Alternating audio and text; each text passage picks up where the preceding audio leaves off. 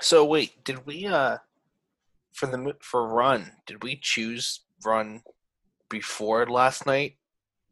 Yeah, it Yeah, was How long ago did we choose like Run? like maybe like a I week think the or day after we so. recorded last time. Oh wow, Yeah, I think because because didn't I we? had forgotten and then ended up watching it on my own anyway. Well, there you go. It's the most Really? watched movie on Hulu. So, Did Really, it's the it? most watched movie on Hulu. yep, it did it. I saw it it, twice.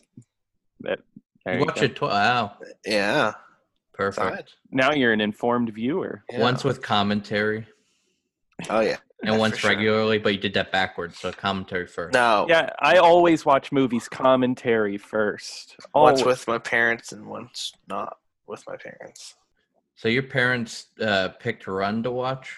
Was that like your Thanksgiving movie? Well, no. Well, yeah, it was like our Thanksgiving movie. There's like, William, what's on Hulu? And I was like, well, we just watched this movie Run. They're like, So, ooh. I mean, What's that that saved on? that probably saved you some time. You don't have to search for some shit on Hulu. Yeah. Yeah, I like hunting through movies. That's good. The bane of my existence. The Yep. thing I do more, like I look for movies more than I actually watch movies, Yep. and it's the same thing with games too. Like I'm like, what game should I play? And I do that until I just fall back on the game I've been playing. You Yeah, know? it's the problem of having so Yeah. many choices. Like when you were a kid, you had like 5 games, so it's like you had a very limited amount of games to play. But now my library is just insane. I've been trying to narrow my choices, which I'm just driving us straight into what we've been, viewing or playing or whatever. Mhm. But I watched 2020 movies in a row as I was waiting for my COVID test to come back so I could visit some family Mhm. for Thanksgiving. I just got mine last night. Not a big gathering, folks. Just literally two of my family members. But I watched Run first, which is today's movie. Then I watched the 20th Century, which was going to be today's movie, but it's not officially out yet. So we didn't know if it was like available anywhere to watch. I flew to Canada for that one. That definitely is a very unique movie, and there's nothing quite like it out this year.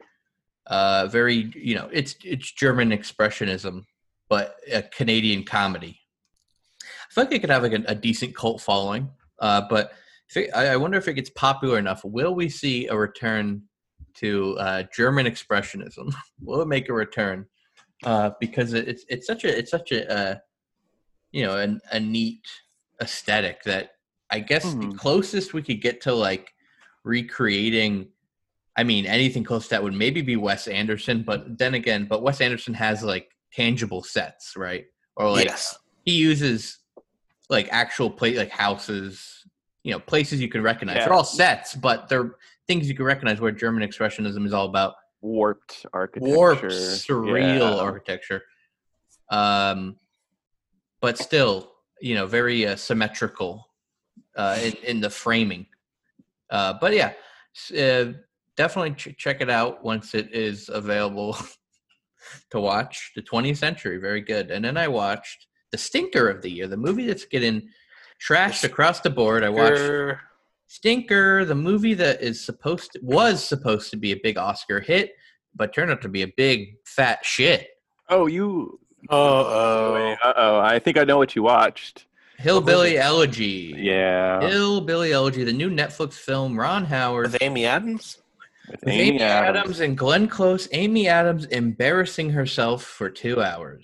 Is it bad? Is she really that bad? She's so good. People complained a lot about her performance and Glenn Close's performance, and yes, they are very typical Oscar bait performances. Like every year we get one movie that's like, or two, that's like pure Oscar bait, right? You don't like to use the term because then people start using it about like, I don't know, The Godfather. Yeah, you could say, oh, The Godfather, or like The Irishman, or Goodfellas. Like you could be like, yeah, Martin Scorsese's an Oscar bait filmmaker, which he's not. Just because they get a lot of critical praise and Oscar buzz. Mm-hmm. But this movie is designed for Oscar buzz, right? Hillbilly Elegy. Is Ron Howard going for the directorial, nomination? Amy Adams clearly wants that nomination. Glenn Close, supporting actress. They're firing on all cylinders. And it backfired big time. It's based off of some rancid book that is... Right? Jesus. Some stinky, awful book. Pulled right out of the toilet. It's based off a trash book written by a guy who's friends with fascists in real life. He's a piece of crap. J.D. Vance. I don't know him in person, but from what I've read, he seems trash. But the movie kind of gets rid of all the politics of the book, which seems to be like what the book is really, all the book has to say is pull up your bootstraps bullshit. Gotcha. The movie gets rid of that, and really all you have is just poverty porn, I guess, right? Classic. People have written. So I've read a really good article about it. I'm forgetting where. I think it was Empire or something. But it talks about how this movie is just like made for like elites about poor people, basically. Oh. And Amy Adams basically yells through every scene. She is like the drug addicted mother, the bad mother, right? Mm-hmm. She's a bad mom. And then Glenn Close plays Mima. Nice. His grandma. And she has like these big glasses. She's doing glasses acting. She has these big fat glasses she never takes off except for like 2 small parts. And I just wanted to take her glasses and like smash them on the floor. My Letterboxd review was just, I've started a challenge to break Glenn Close's glasses challenge, and I'll pay $500 to the first person to do it, because it's just like so irritating. This performance is all glasses based, and like I don't know, and this wig she's wearing, it's just, I found it very obnoxious. It's the type of shit you see one of these every year, and you just want it to stop. You say, Ron Howard, please stop directing. Yes, please, Ron. If you listen to Media Boys, stop. Just cut it out. Run. Cut it out. You did fine. You did your thing, man. I mean, you ended on a shit note. But then again, it's not just that. It's not just the performances. It's a lot of other stuff too. I mean, for example, the movie doesn't even get the time right. Like, there's a part where J.D. Vance is talking about how his area where he's from, that's where the Hatfield and McCoys, had their little battle. And he pulled out his iPhone and starts playing Flappy Bird, right? Well, this takes place in 2011, this part. And this lady says to him, I watched the Hatfield and McCoys miniseries, which came out in 2012.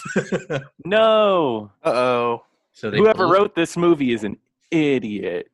And the framing device is that J.D. Vance goes to Yale now. He's a Yale guy, right? And then it cuts from him trying to get an internship and kind of dealing with his mom being in a hospital and like revisiting his family to memories from the past where basically his mom just yelled and screamed and like whipped him around and like beat him up.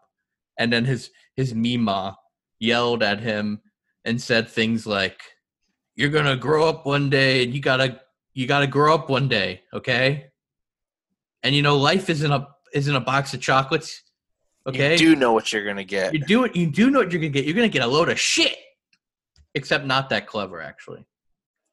So yeah, you should have read this movie. I should have written this movie. It is kind of entertaining. It's kind of funny to actually see them try, right? It's funny, and it is.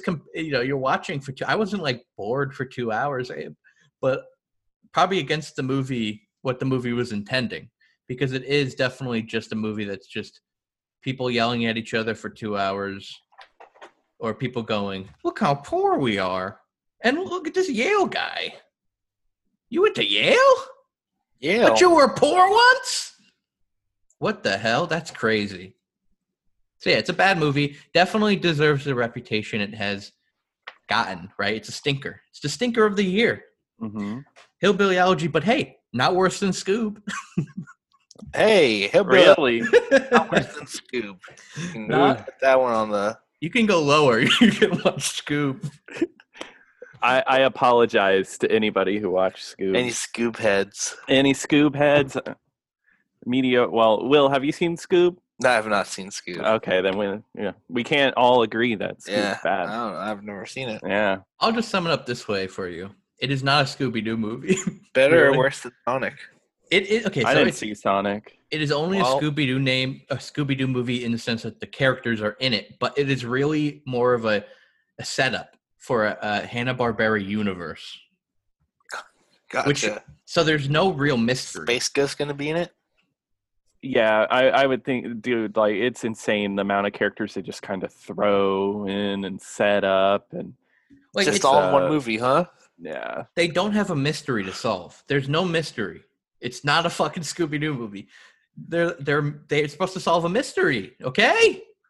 I told myself once again, I'm not going to get mad at a children's film.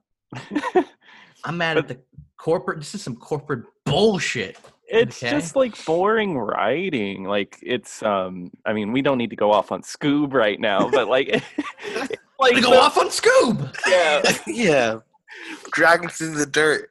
Oh Like my the dog God. he is. But it has like the classic friends breaking up because one's jealous of the other and the team breaks up and we got to get back together. Like the Scooby-Doo movie. Yeah, And exactly. Meanwhile, Scooby-Doo movie sucks. I'm soy facing. Just kidding. What was Just that? kidding. Captain just Caveman kidding. just showed up.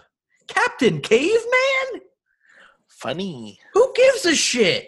Mhm. I think this is the third episode we've talked about Scoob. Yeah. Is it? Yeah. We've talked about Scoob multiple We've talked times. about Captain Caveman also. I'll sum it up this way. Instead of an exclamation point in that title, they should have used a question mark. Scoob? Okay. Scoob? Are we sure this is Scoob? Okay. This is even Scoob. Who I mean, knows? I love Will Forte, right? Will Forte is great, but he is not a good Shaggy. Oh, he's Shaggy? Yeah, he plays plays Shaggy, yeah. He replaces real life Shaggy with a fake bad Shaggy. Oh, Yeah. But What about you guys? I guess I'll go on. my ranting is too much. I need you guys to talk now. I thought I was going to play. When he said Will Forte was in it, I was like, oh, I he can't- must be Fred. I can't hear Nathan now. Oh, Nathan, can you- I can't hear you. I can You can hear me? Yeah. Oh, okay. I was gonna say I haven't done as much. I've just been kind of chilling. I watched Run. I listened to some music. I've been playing random games. I hit 17,000 gamer score games this month. So Jesus just Christ. playing games. 2 months in a row, right? Yeah. I think last month I was like 10,000 gamer score more. I think I hit 26,000 in a month. Jesus Um, Christ, dude.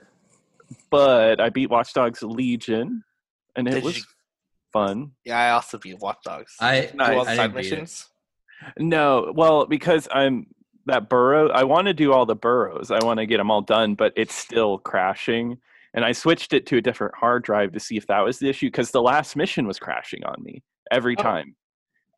But that I looked up. If you have your gun out while you go in the elevator, if you're playing on the Xbox One, your game crashes. That's so strange. Yeah, and someone at Ubisoft in the forums is like, "Hey, put your gun away, and the game won't crash." And yeah, it was weird. But yeah, that Burroughs mission still crashes on me. So yeah, so I kind of beat it and then I stopped. I'm gonna wait till that December patch to get back to it to Yeah. do everything. I collected every collectible. Nice. Yeah. It's good. Feels good. It was a fun game. It's great. Yeah, I enjoyed it. Other than the crashing was very annoying, but like I think the game's good. Like I think it's a fun game. Every time I exit out of the game, I get an error. Like every single time. Oh, that's strange. Yeah, that's odd. I don't know what it is. I mean, like for an Ubisoft game, there's a lot less glitches than you'd expect in the game. Mm-hmm.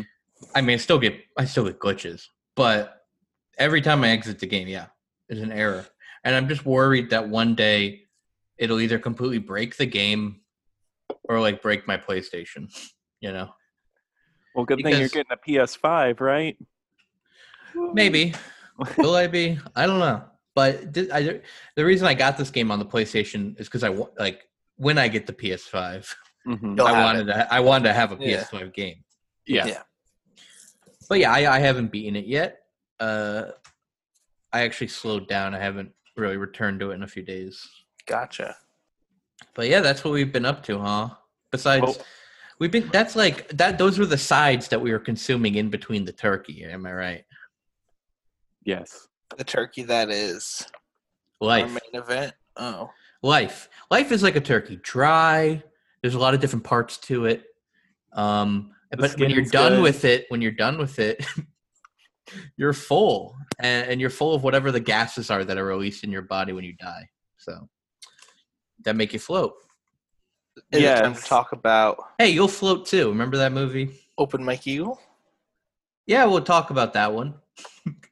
Yeah, the album I haven't listened to in a little bit. I listened to it like 5 times, but like Yeah, a month ago. yeah. Okay, so let's clear the air on that. Why? It's because we were supposed to do this album that we're about to talk about. I'm gonna mess up the title because I get the 3 mixed up. Anime, trauma, and divorce. By Open Mike Eagle. We were going to do this album on the Jackbox episode that we did, but we didn't get the time because we spent most of it talking about Jackbox. There's a lot to go through. 6 games. Or Yeah. 5 games. Yeah. One of them. There's 5 games. One of them too. There's 5 games. But we didn't have time to get to the album to properly talk about it. So that's what we're going to do now before we get to Run. Because, we listened to this. I took a bunch of notes. I actually just re-listened to it right when I woke up because this is a short album. I should have probably done that. Because I got up at 9:30 and then we were going to record at 10. So that gave me enough time, right? Though we ended up recording more at 10:13. But whatever. Okay, who cares? Nobody cares about that. Let's talk about the album. All right. Open Mike Eagle, he's a rapper, a hip-hop artist. I would say I've been a fan of him for a while. I think since 2016 He's also a comedian, right? or 2015. Yep, Yes, he's he's a also a comedian. comedian. And I'm sure that's where he gets his name from. Open Mike, like stand-up. Yeah. His name Yeah. is Mike. That sounds right. That sounds right. And his last name is Eagle. That's pretty funny. Yeah. Part Eagle. Mike Eagle. So Is his last name Eagle? Oh, yeah. Michael W. Eagle, the second. Oh. yeah, Hella Personal Film Festival was his the album that I first heard of his, and it's a really good one. Oh, really? Yeah. Dark comedy is usually a lot of people's the first one. So Yeah, he just wasn't really on my radar until I think it was like Paul F. Tompkins posted him on Twitter on that album. Yeah. I was like, I'm gonna check that out. And yes, he's a stand-up comedian, which I'm sure he's he's a comedy nerd. He, if he's a stand-up comedian, and I'm a And bit of Steve Martin. a comedy freak myself, so that he references a lot of comedy in his music, Like Steve Martin. and Jeff also, Dunham. yeah, like Jeff Dunham, the Gallagher, the watermelon guy. Yeah. Yep, Talk yep. about watermelon seeds. You could do a lot with that, like being born, big green orb. He's bald. Maybe call yourself a watermelon. Something like that. Anthony Fantano. He puts the arrow in his head, Melon right? Man. It's like the little strap-on arrow thing. And he goes, Uh-huh. shot. Yep.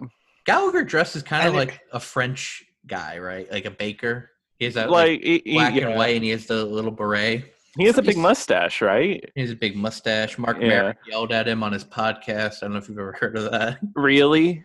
Yeah, he got pissed off at him. He's like, "What the hell do you do?" Like, gets mad at him. He obviously was like a makes guest some- on the podcast. And Yeah, he yells at it. Because on WTF with Mark Maron, they're supposed to get personal. They go into their lives, go deep, do a deep dive. But he doesn't. He seems to do a deep dive into his ass. Calls him a piece of crap. Oh, no, Gallagher. He hammers Gallagher like one of his watermelons. I'll say that. But anyway, Open Mike Eagle.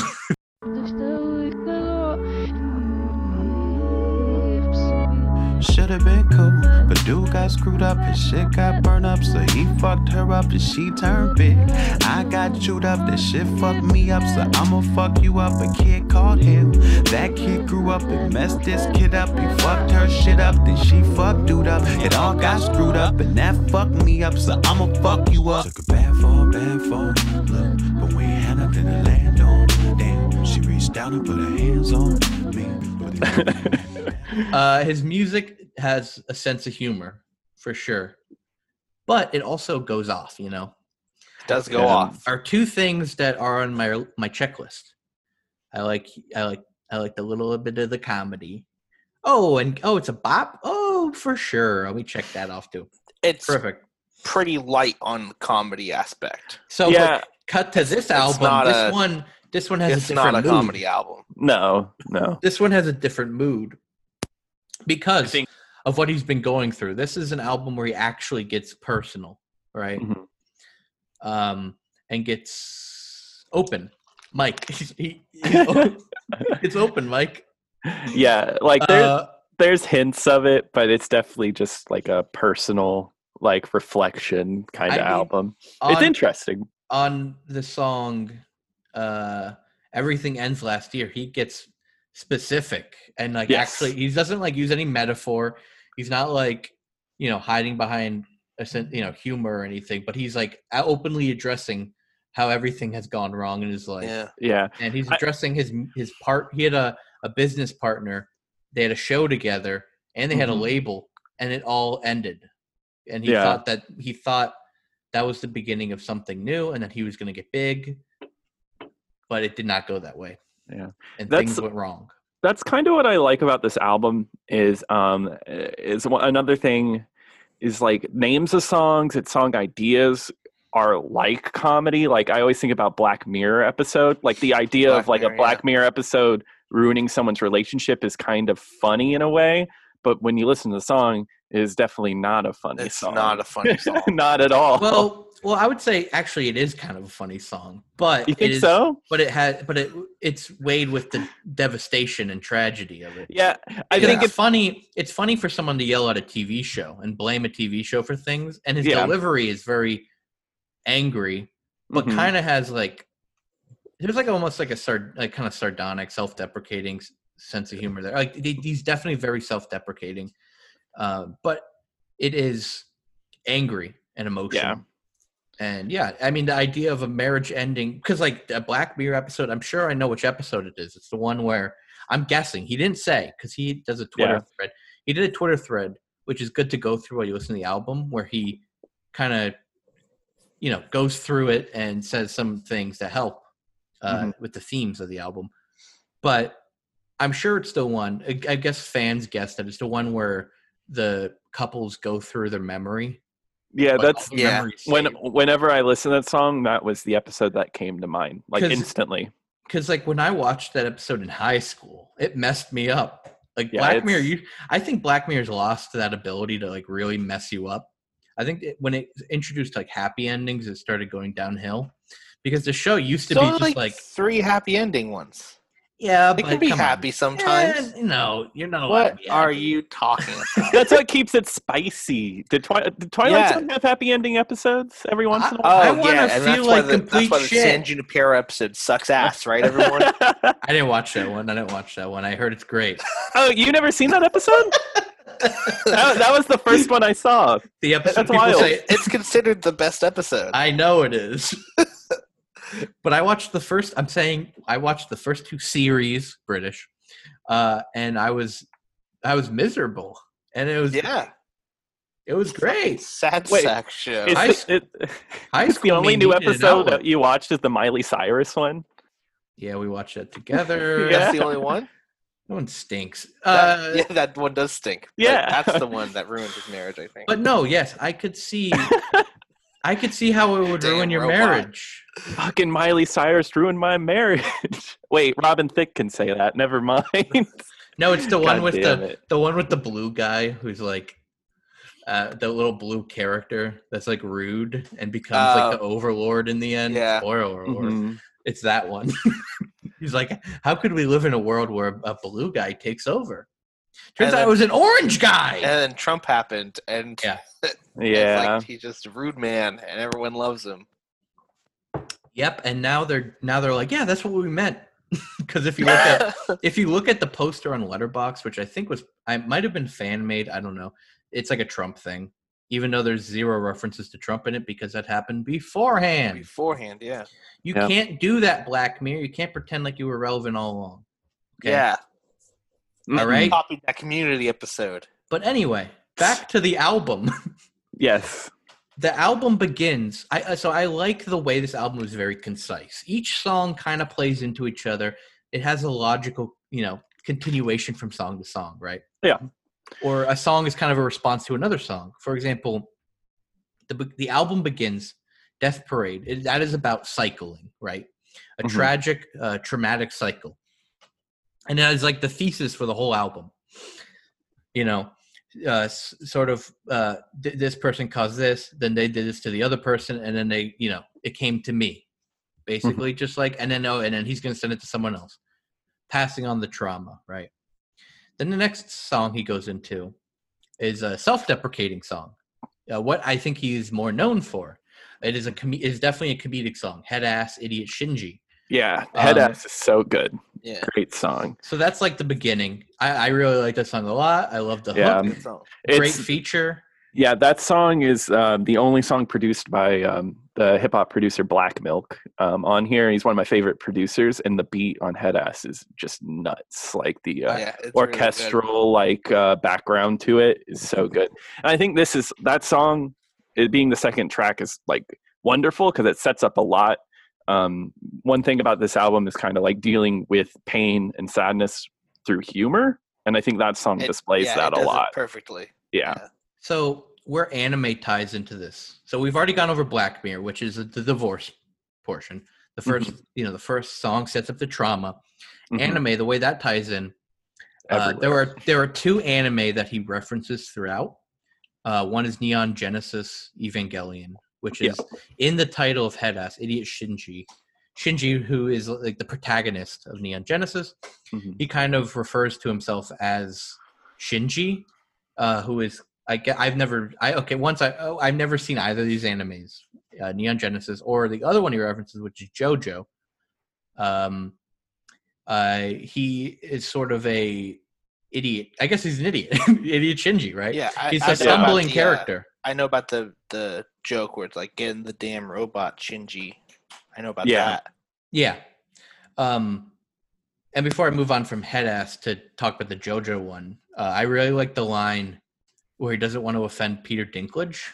I love that whole bit. That was really funny, and that's like him being self-conscious, and it's very good. It's a self-deprecating banger, is what I wrote down.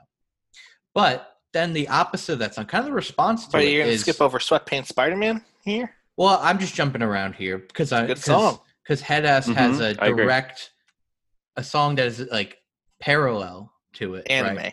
Or is completely not parallel. It's more like going in just an opposite direction, right? It's I'm a Joestar Black Power Fantasy, where he refers to himself. He kind of has formed a self-esteem through the song "What WTF is Self-Care." In that song, he talks about kind of living on his own, being single, and trying to do better for himself. And then in I'm a Joestar, it's like he's formed a self-esteem, and that's where he references JoJo.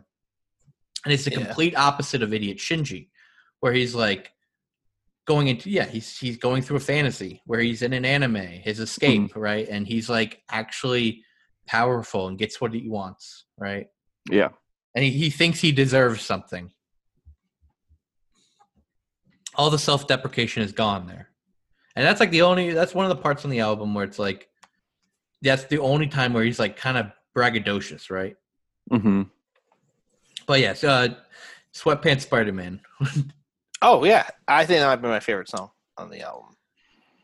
Yeah, so and that's a divorce. That is a divorce song, right? The theme is that he's like starting over after his divorce at 40 years old. It's like, well, like where do you go from here? Yeah, where do you go from there? Yeah. And then Bad stuff. there is another one where he references a JoJo character I think in the title. in the title. Yeah, that's I'm going to say it wrong. I'm going to say it wrong, everybody. Bucciarati, which is a character. I read about this. It's a character that can create zippers, and it has the song has a motif which is he's broken the zip again, and he wishes that he could zip himself down in a body bag, reverse body bag. Unzip himself. Yeah. He wish he could unzip himself. Right. Gotcha. I know we're skipping ahead, but how do you guys feel about the live track that ends this album? Oh, on the Joko cruise? Yeah. 20 feet. 20 feet ocean, nah. Oh, yeah, when he raps with his son. Yeah. Oh, that's his son? I did not know that. I know that was his son. So that song is a nice levity.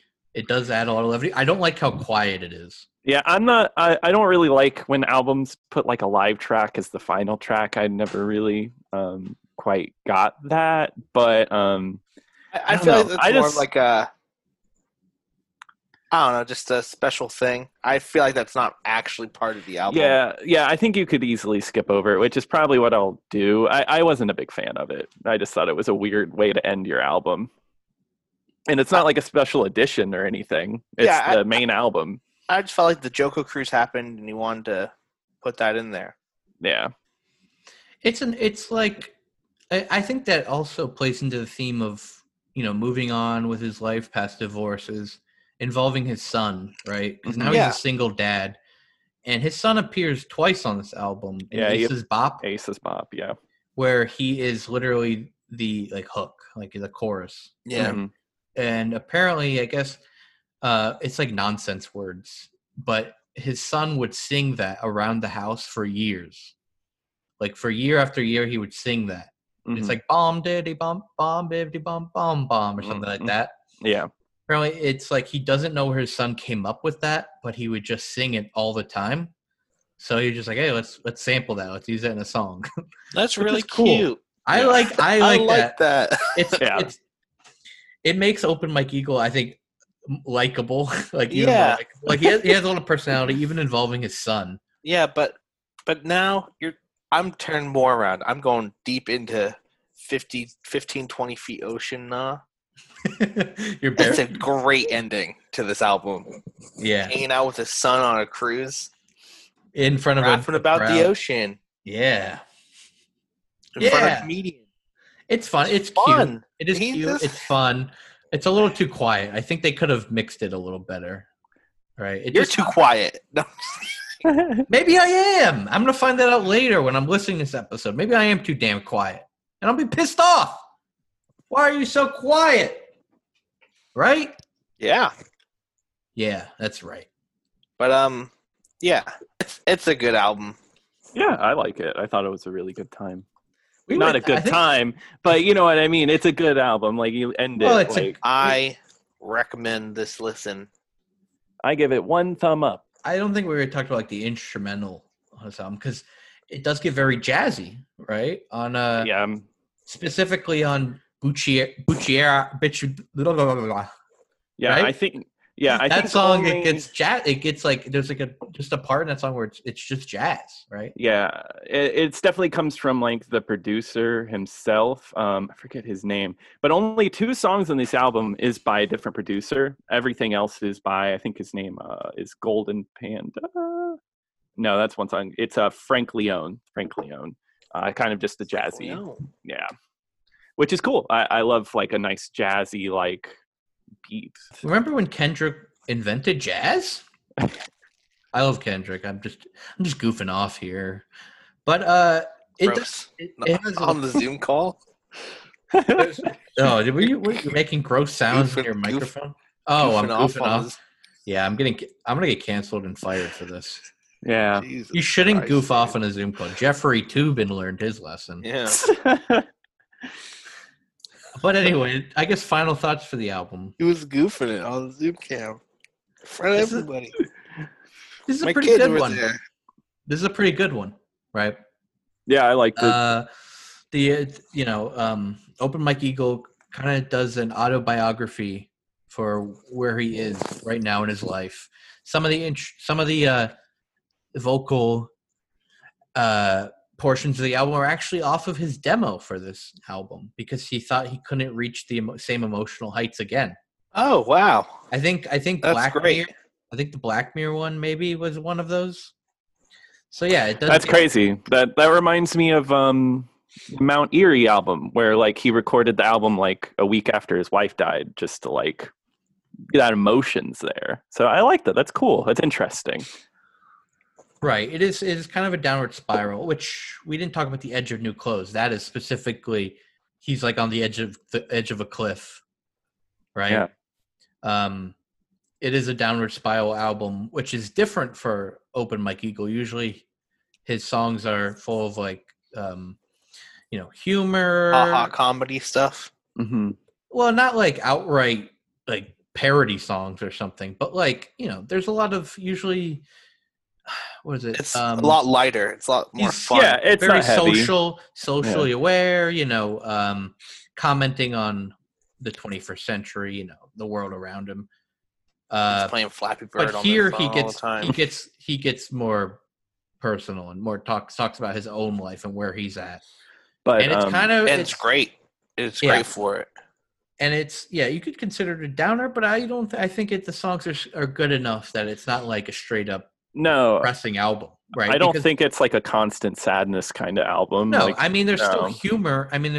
He involves his son in songs. Yeah. Right? And there's fun songs. There's songs about sad things, but like production wise, flow wise, it comes off a little more fun than you would think. Yeah. What about you, Will? Before the Zoom call ends. It's it came out this year, right? Yeah, 2020. I think it's No Dream came out this year, huh? Yeah, I mean, it's not my favorite. It might be my favorite rap album of the year that I've listened to so far. I don't listen to a lot of rap, but I don't know. It's not my go-to genre, but really good. I liked it. It's fucking. We all enjoyed awesome beats. We recommend it. And that was our first. Even if you're not a fan of rap or hip hop.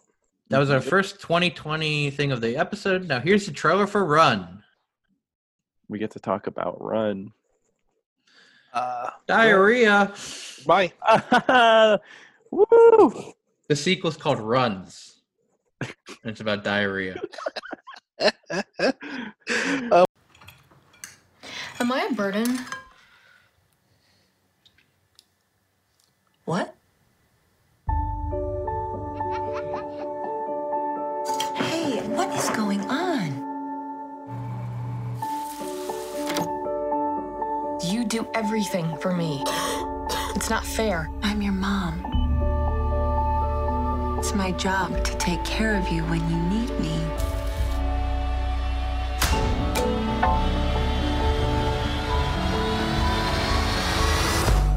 And you need me.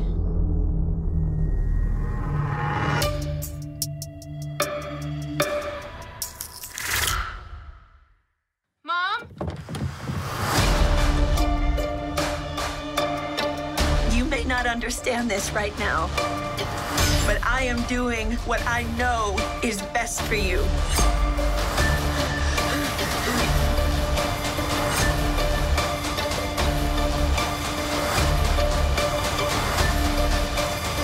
I know that I've scared you, but I will spend every minute of our lives making sure you never feel that way again.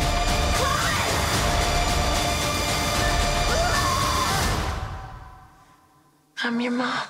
Am I talking about the movie, or am I asking you to run away, run far away? It's not an exclamation point. It's like a period, right? It's just period. This is not a mother situation. This is not mother. This is not Scoob. This is not, Scoob or Airplane or I don't know. What's a movie with a question mark at the end? What happened to Baby Jane? Yeah, that's the one I can think of right now. What Dude, happened where's to my Baby car? Jane? Yeah, dude, where's my car? This is just run. It's kind of like Gandalf, right? Run, you fools, or fly. He says, "Fly, you fools," or whatever he says. Oh my god! Nerd card revoked. You sounded like Scoob there. Nerd card revoked. Yeah, I hadn't seen the movies until like earlier this year, so it's all good. Yeah, you just got introduced to movies. Yeah, for the first time. That's why we started this podcast. We were like, Will needs to watch some movies. Yeah, let's introduce him. He's never seen one before. And pretend that we want to talk about music and games too. So we can trick him into watching Tammy and the T-Rex. Yeah, show him real art. Yeah. LA Story. Come on. Essentials. Run. Good. Not exclamation point. Sorry, no. Period. Run. Period. 2020, the sophomore film from the director of Searching. That's who directed it. Yeah, right. Searching's That's good what you too. call it, a sophomore film. It's a second Searching's movie. Yeah, Searching is a very, very good movie. If you haven't seen that, I'd recommend it. So if mom, you've seen a million times, folks, in real life. Mom giving medication to their kid, but it's not good for them. It's not their actual medication, and it's hurting them. And then, like Gypsy, right? yeah, the What's her name? Gypsy case. Gypsy, I forget her last name, but Gypsy Hyde Pierce. yeah, where that was a Munchausen by proxy, actually in real life. It's crazy. Yep. Yeah. Which is also a like a reenactment on Hulu. Yeah. Well, there's also an HBO documentary. Yeah, that's the good one. Yeah, What's I like that one. Mommy Dead and Dearest. Mommy Dead and Dearest. It is. Yeah. It's good. If you haven't seen that, watch both of these. But it's definitely like inspired by it because that's like a case for a mom. Well, even the daughter knew she didn't have all these issues because she was in a wheelchair in public, but at home she walked. Yeah. And was on Extreme Home Makeover and just wacky stuff. Yeah. Got rich off of hurting her daughter. Yep. And then her daughter ended up killing her. Yeah. Yep. With some boys she met online. Yep. That's why on Run she limits her internet use. What are you spoiling here? A real life event? Yeah, this is a real crime. This actually happened. You're talking about a documentary, Mommy Dead and Dearest. Yeah. I haven't seen that, but can you really spoil real life? Come on. Yeah. The great spoiler that we all know is that we all die. We're all gonna die. Okay, it's one of the greatest spoilers of all time. But how will it happen? Who killed JR? Who killed Laura Palmer? I don't know. But hey, Natalie Wood. This film begins with it's kind of you already know right off the bat that this mom is one of those controlling moms. We've all seen it before.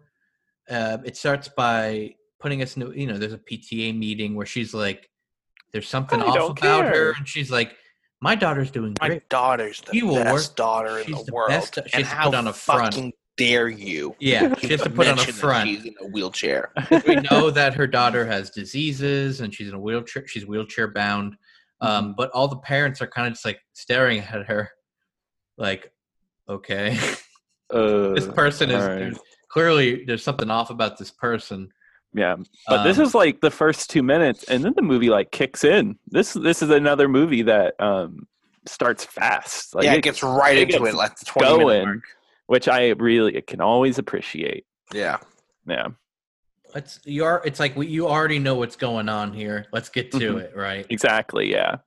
This is a thriller, not like super scary. We've seen this type of movie before. In fact, I'm trying to think of other films that I could say that like this type of thing happens in, but it's reminiscent to like Misery, maybe. Sure, yeah, Misery definitely. Or there's that scene in Sixth Sense that's kind of like this. Kind of like maybe your body failing on you would be like killing of a sacred deer. Yeah, Or it's a mix of a lot of different things from thriller and horror genres. Yeah, you've definitely seen it all before. But super simple premise, right? It's just a mom and a daughter in a house, really, for the most part.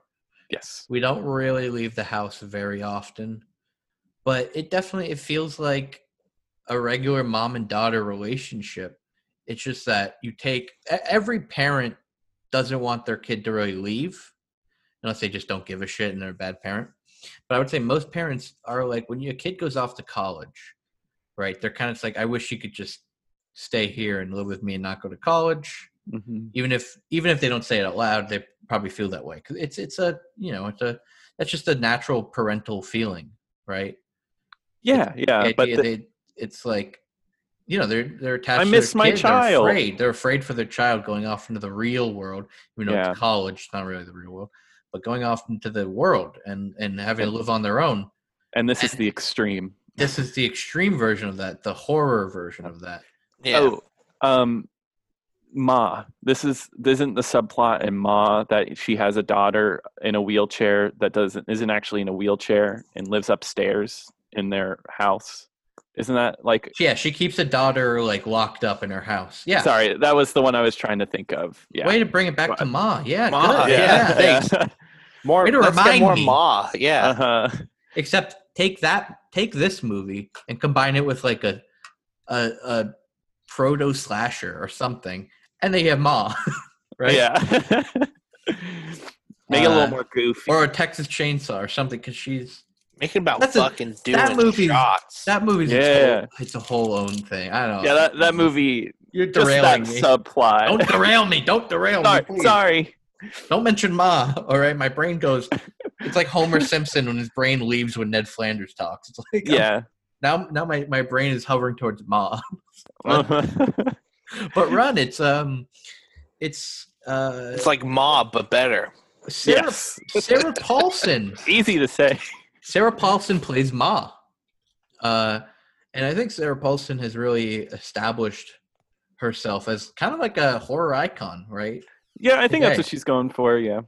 Even if she's in, because it's American Horror Story, which that's a whole other thing to talk about. My dad, when we watched this movie, he was like, I keep forgetting her name. What's her name? It's like on the front of my mind. She's in SNL. I was like, Kristen Wiig? McKinnon. That's not Kristen Wiig. Wow. Unless you guys watch Barb and Star, I don't know. But she's a great actress, right? Yeah. She's really good at acting. Who? Kristen Wiig or her?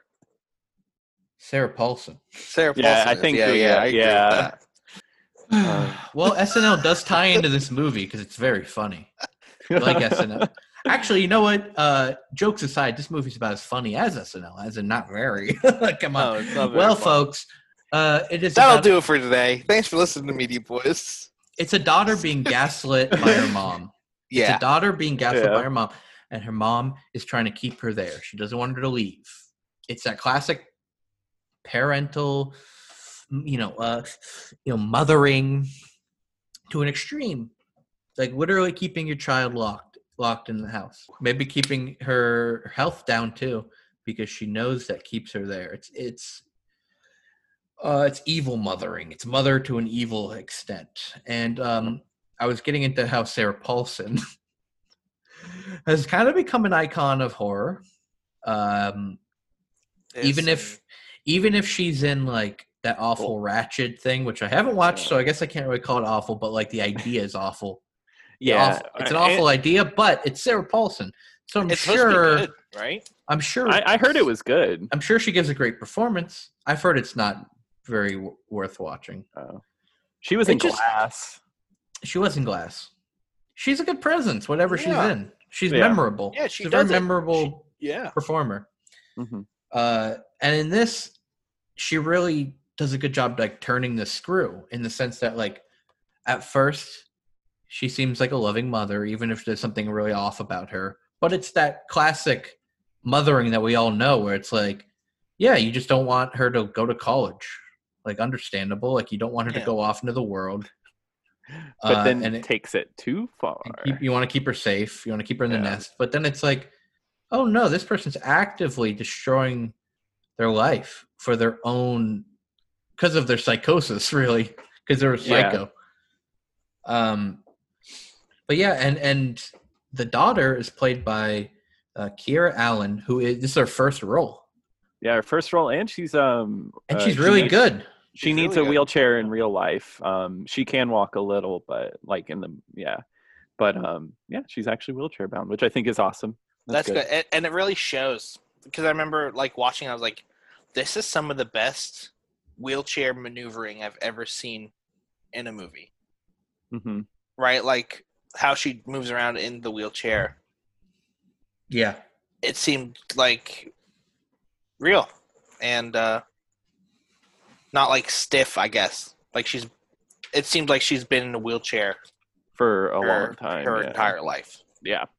I especially noted, I had to look it up because there's one scene where she's going to the pharmacy and she's going really fast down the street. And I was like, oh, wow, that's actually pretty good. I remembered when she was like zooming down. She was zooming around to get to the door. Mm-hmm. And she grabbed onto the side of the wall to turn around a doorway. Yeah. And I was like, oh, damn, that's pro shit. That's some pro shit, yeah. Yeah. And I guess, the irony of the title comes in. It's like, run, but she can't. She physically can't. She can't escape, but she physically cannot run. Yeah. So each twist and turn in the movie, it's pretty entertaining. It keeps you compelled throughout. I just think by the end, the movie maybe doesn't know like how to maximize that, right? It doesn't know how to use that to the most messed up or like that most interesting ends without getting into spoilers. I don't want to get into specifics because that is spoiling, but I think by the end it's like they didn't really know what to do, but they're like, let's just do this. And it's still fine, it works, but it's not like it's not like putting its claws in your head, right? Yeah. No, I feel that way. I think like as far as like thrills go, I was on the edge of my seat for most of the movie. Like it's very entertaining. I think it's very like it catches you. But I do think the ending kind of like it doesn't feel like the rest of the movie. It kind of just like you said, it doesn't go the right direction. Like the ending, right? The ending, yeah. Yeah, like I think this premise deserves like an Ari Aster, right? Like a really dark and disturbing take on like a mother and daughter relationship to really drive home this premise, because it's a dark idea, right? It is disturbing, but it's not like, I don't know. I guess maybe like Hereditary is just such a messed up film, right? Oh, and that like it's such a high. I think I feel like for like mainstream horror, maybe it set the bar so high.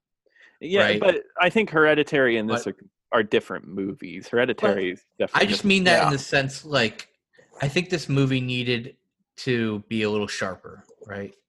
It needed to be a little bit more of something that'll leave an impression.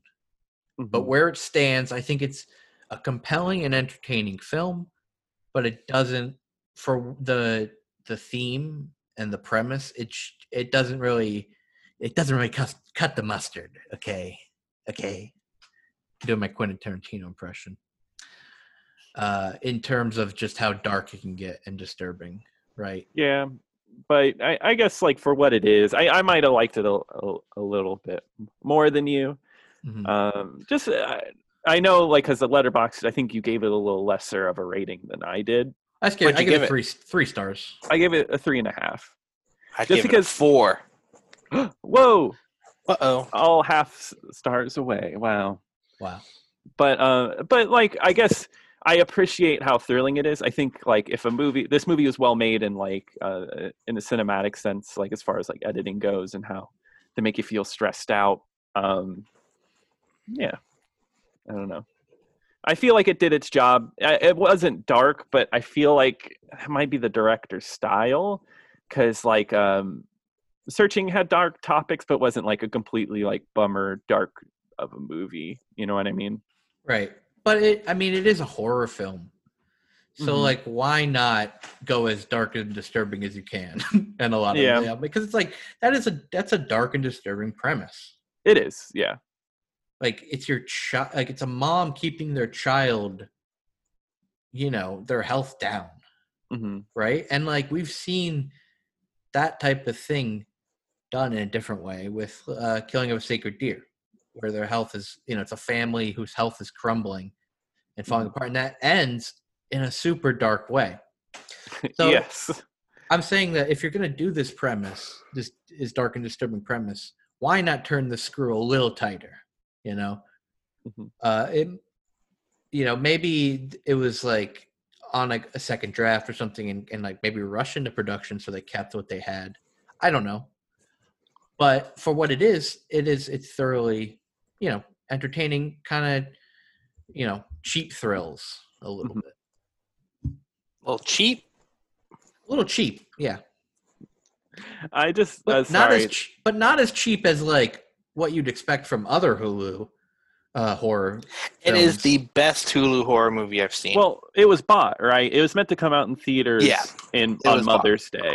That makes like sense. It doesn't have like that, fake the feeling. Feel. Yeah, it feels like it's made by Lionsgate. It feels like an actual movie.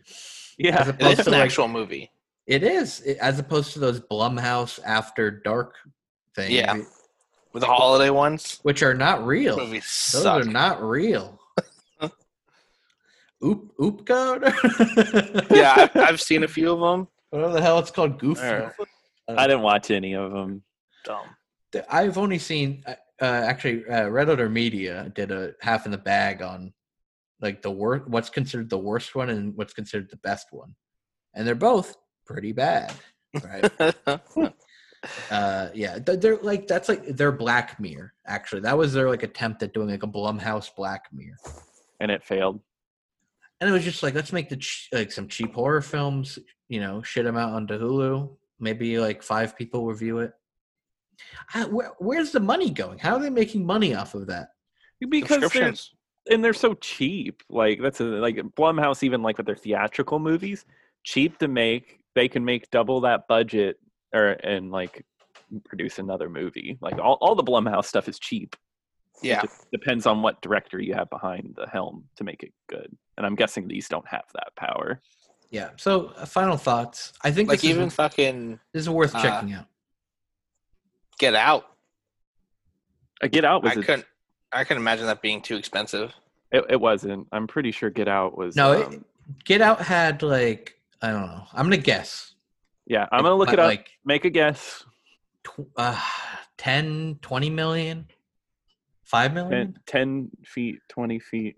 I'm going to guess, I'll say 10 million. Okay, now hear this out. It is 4.5 million. It cost and made 255.4 million off of that. It's amazing what Blumhouse, like they make Get Out and then they make Truth or Dare. Yeah. And Fantasy Island. They're all over the place, but I think all their movies generally, because they're so cheap, they make money back. Yeah. Yeah. And now they can, after Get Out, on every movie, they're like, from the producers of Get Out. Yeah, exactly. Every single movie. Yep. It's like it's that big of a hit. Every Robert Zemeckis movie is always going to say, from the writer, from the director, from the producer, Back to the Future and Forrest Gump, right? They did the Halloween movie remake? The Halloween remake? Yeah, the new one. The brand new one. Yeah. And the sequel coming out. Oh, Jesus Christ.